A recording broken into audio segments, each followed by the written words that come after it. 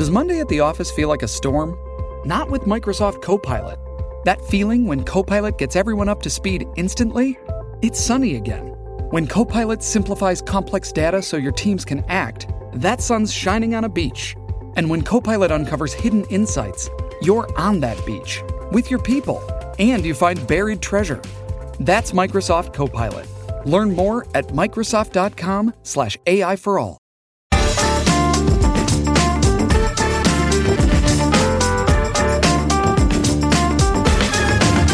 Hello, welcome back to The Bunker. I'm Andrew Harrison. It's your Start Your Week edition and your first Cummings-free week. Look, the sky is blue and clear and things are different. Birds are singing. I've got Alex Andreou here with me to explain what's coming up in the week. Hello, Alex. How are you? Hello. I'm all right. It's a little too early, but these are the sacrifices we make for our listeners. You're sounding disgustingly perky. So Boris Johnson is suddenly isolating during what is supposed to be, supposedly, Deal Week. Firstly, is it really Deal Week? Because we were told 19th of November and now being told 23rd, maybe start of December. Is it really Deal Week? What's happening? As I've said on the show before, and as my commission contacts have told me many, many times, the deal or a possible deal will never fail for lack of time. That won't be allowed to happen. There will always be a mechanism, an invention. There will always be some room made. The deal will only fail for lack of progress. So if at any point the European Commission get to a stage where they think a deal is not going to be made, that's when the deal will fail. And it could happen if they've agreed an extension of 6 months. It could happen in the first week of those 6 months if they finally see that there's no possibility of a deal, or it could happen with 20 minutes to go to midnight December.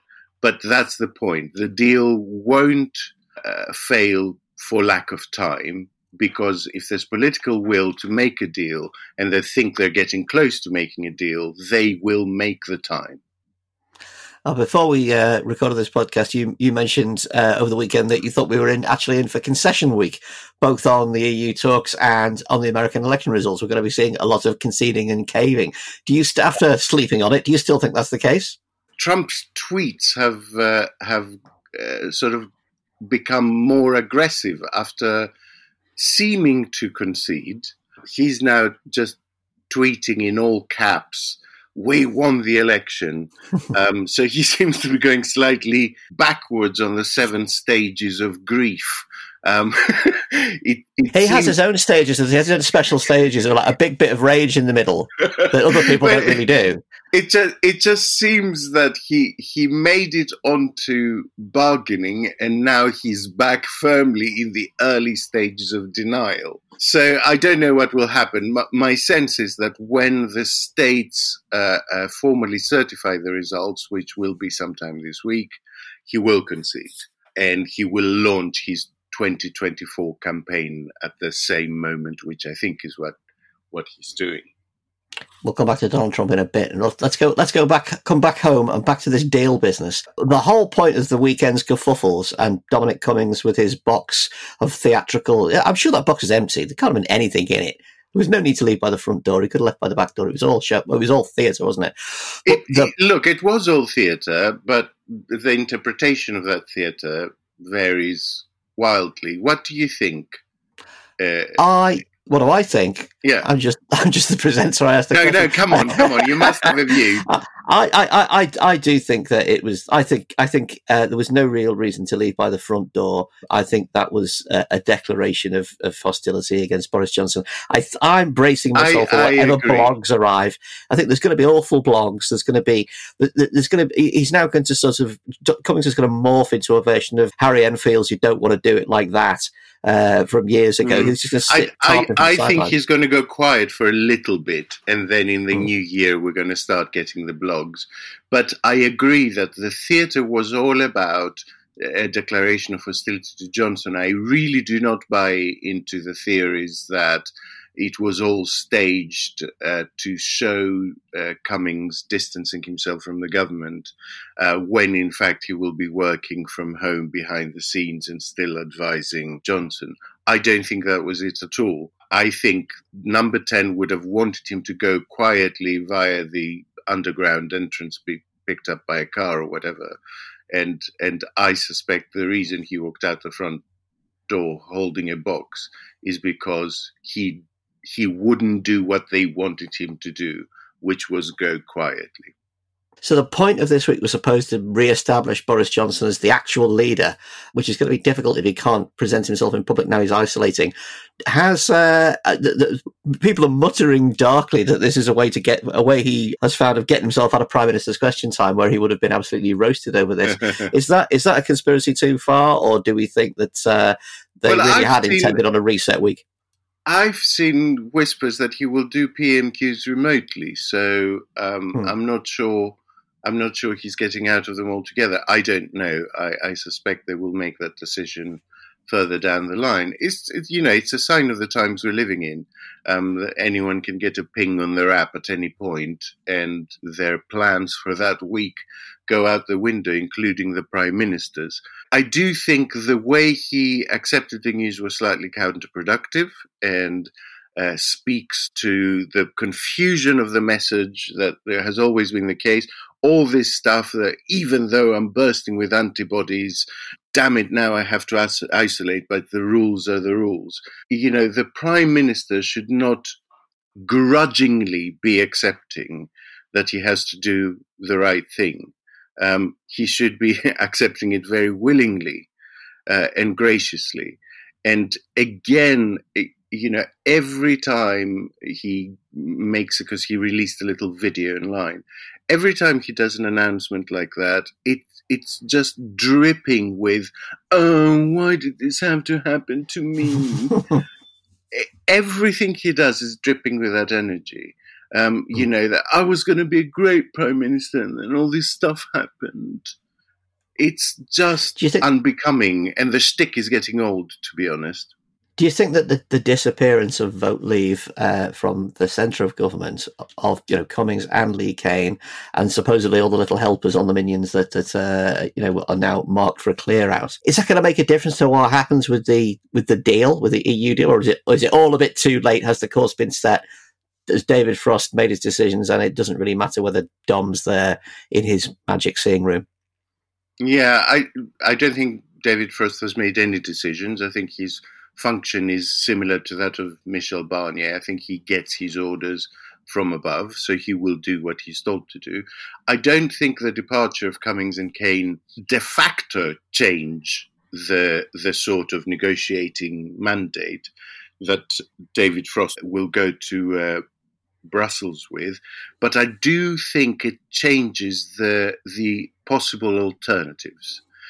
So I do think it opens a couple of paths that were not previously easily available. But let us not overstate it. Cummings and Cain, as important as they were not the only Vote Leave presence in government. Practically the entire cabinet has been chosen for its Vote Leave adherence and credentials. So there's still a huge pressure in the government, I think, to go through with this. A little rumour that I heard whispered a couple of times on Friday and then again on Saturday was that there will be some sort of extension without saying it was an extension.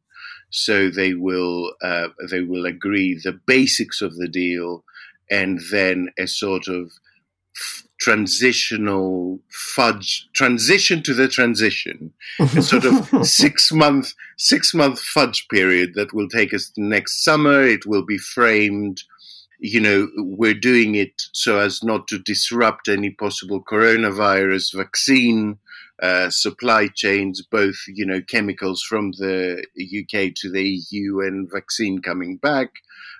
So people, I think, are likely to accept it.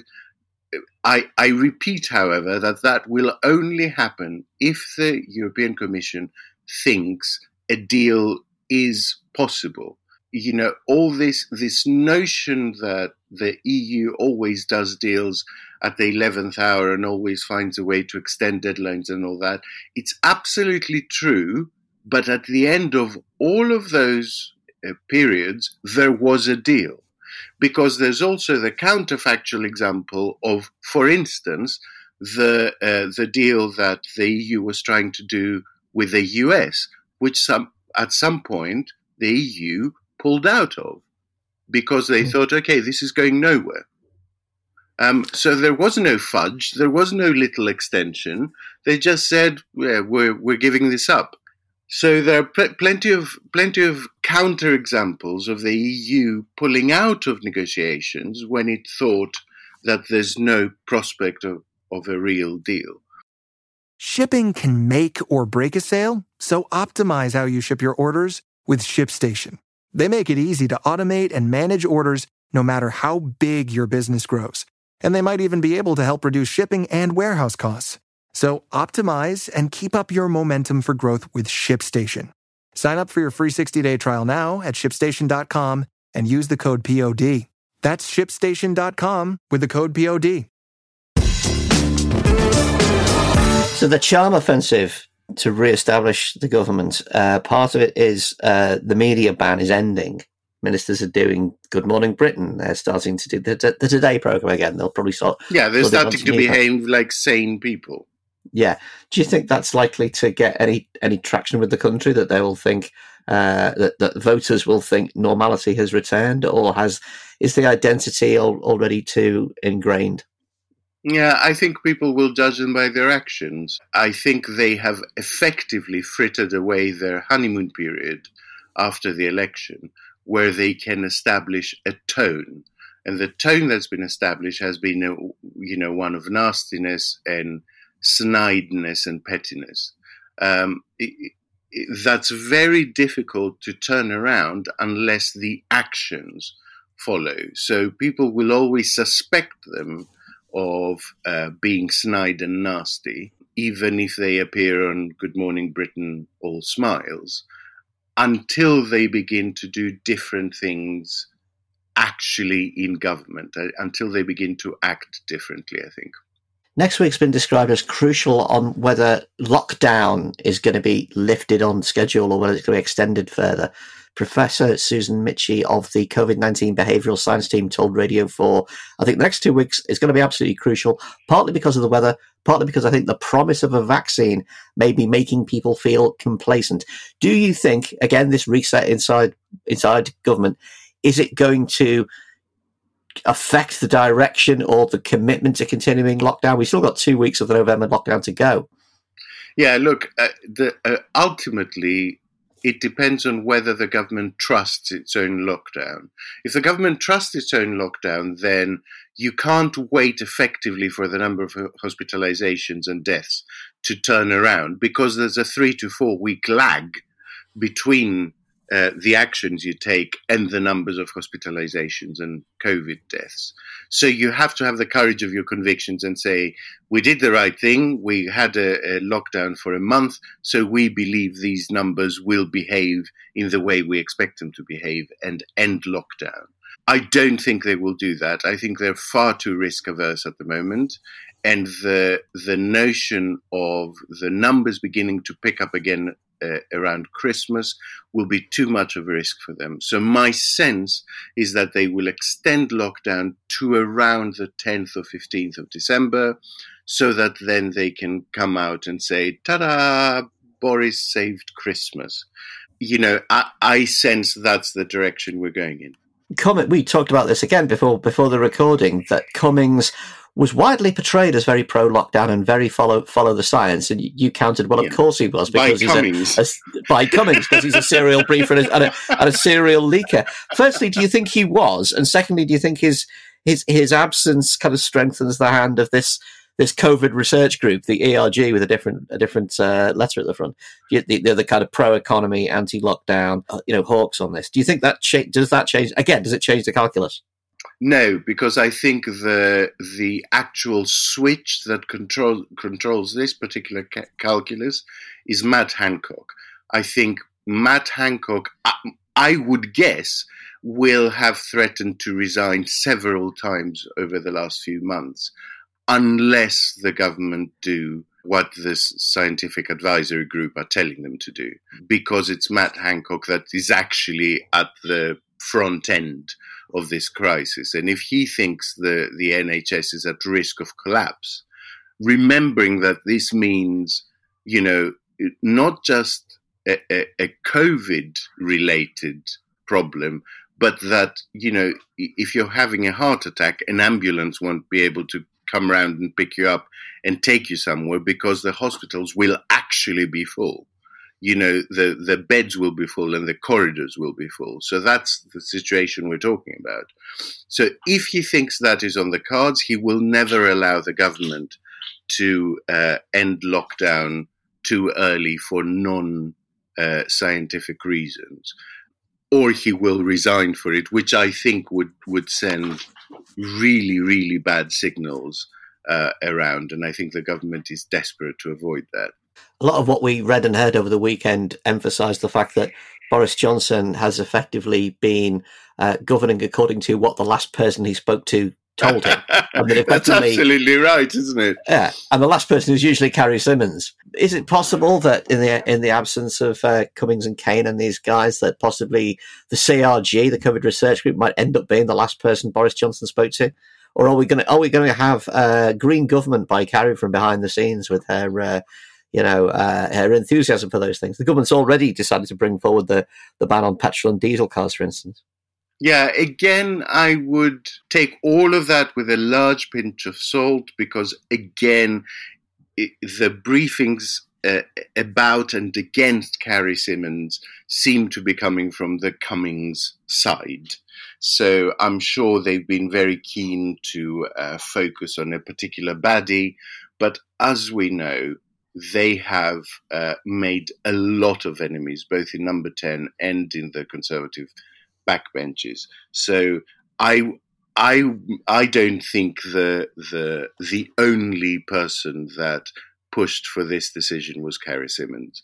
I think she won't have helped for sure because she's not some sort of agency-less hapless partner that just sits at home and doesn't know anything about what's going about. She was a lobbyist herself. She's deeply connected to the Conservative Party. She's got contacts all around Whitehall. So she's someone that is very plugged in the political realities of what's going on. And if Carrie Symonds is whispering in Johnson's ear about Cummings, it will be because she's getting 50 WhatsApp texts a day from very unhappy backbenchers and, party activists on her phone telling her he needs to get rid of him. So this won't be just an enlightenment formed from the heavens. She's reflecting a school of thought that is very, very dominant in the Conservative Party right now, which is we want the old Boris back, basically. Cummings' influence has been bad for the Prime Minister. He seems to have reduced him to a sort of joyless apparatchik, and that's being reflected in the opinion polls. So we need to do something now. I think that's the conversation that will have happened. Finally, on COVID, this is all taking place against a backdrop of cases going absolutely out of control in America. It's likely that America will crack 250,000 deaths this week. It's likely that America will crack 200,000 new cases a day this week. Yeah. And Donald Trump appears to be doing absolutely nothing while Biden is preparing his task force at speed. Do you think the worsening COVID cases are likely to bring forward a Trump concession, or is he simply ignoring it? Nothing will bring forward a Trump. He doesn't care. He doesn't give a toss. The interesting thing about the COVID cases is that they're not evenly distributed. If you look at a map of the United States and where the COVID hotspots are, it is largely to do with states with Republican leadership, governor, etc., and Democrat leadership. And some Republicans are now beginning to break cover. So some Republican governors, the cases have been in one of the Dakotas. I won't lie, I can't remember which of the Dakotas. But East Dakota, West Dakota. But in one of the Dakotas, the governor is the first Republican governor that has basically gone for much stricter measures, compulsory masks, lockdown, etc., because cases are rampant there. So I think it will be the state leadership that begins to break away from Trump and speak against Trump as cases become more and more impossible to ignore. That will actually bring the president down. There was a rather bleak cartoon at the weekend of Trump looking at a map saying, "Look, it's all red. I won the election." And the aide says, "Those are the corona cases, Mr. President." Who's going to tell him he's looking at the COVID map? Exactly, yeah. Alex, thank you so much for getting up so early to fill us in on what's coming up this week. You're very welcome. Listeners, thank you for listening. We've got the full panel show tomorrow, Tuesday. As usual, we have dailies on Monday, Wednesday, Thursday, and Friday. Why not subscribe so that your phone will hoover all this up for you without further thought? And if you want to support us, of course, you can go to Patreon Bunker Podcast to find out how to get the podcast early without adverts and also nice mugs and T-shirts and other kinds of cool stuff. Thank you so much for listening. We'll be back next time. Cheers then. Bye-bye. Goodbye, guys.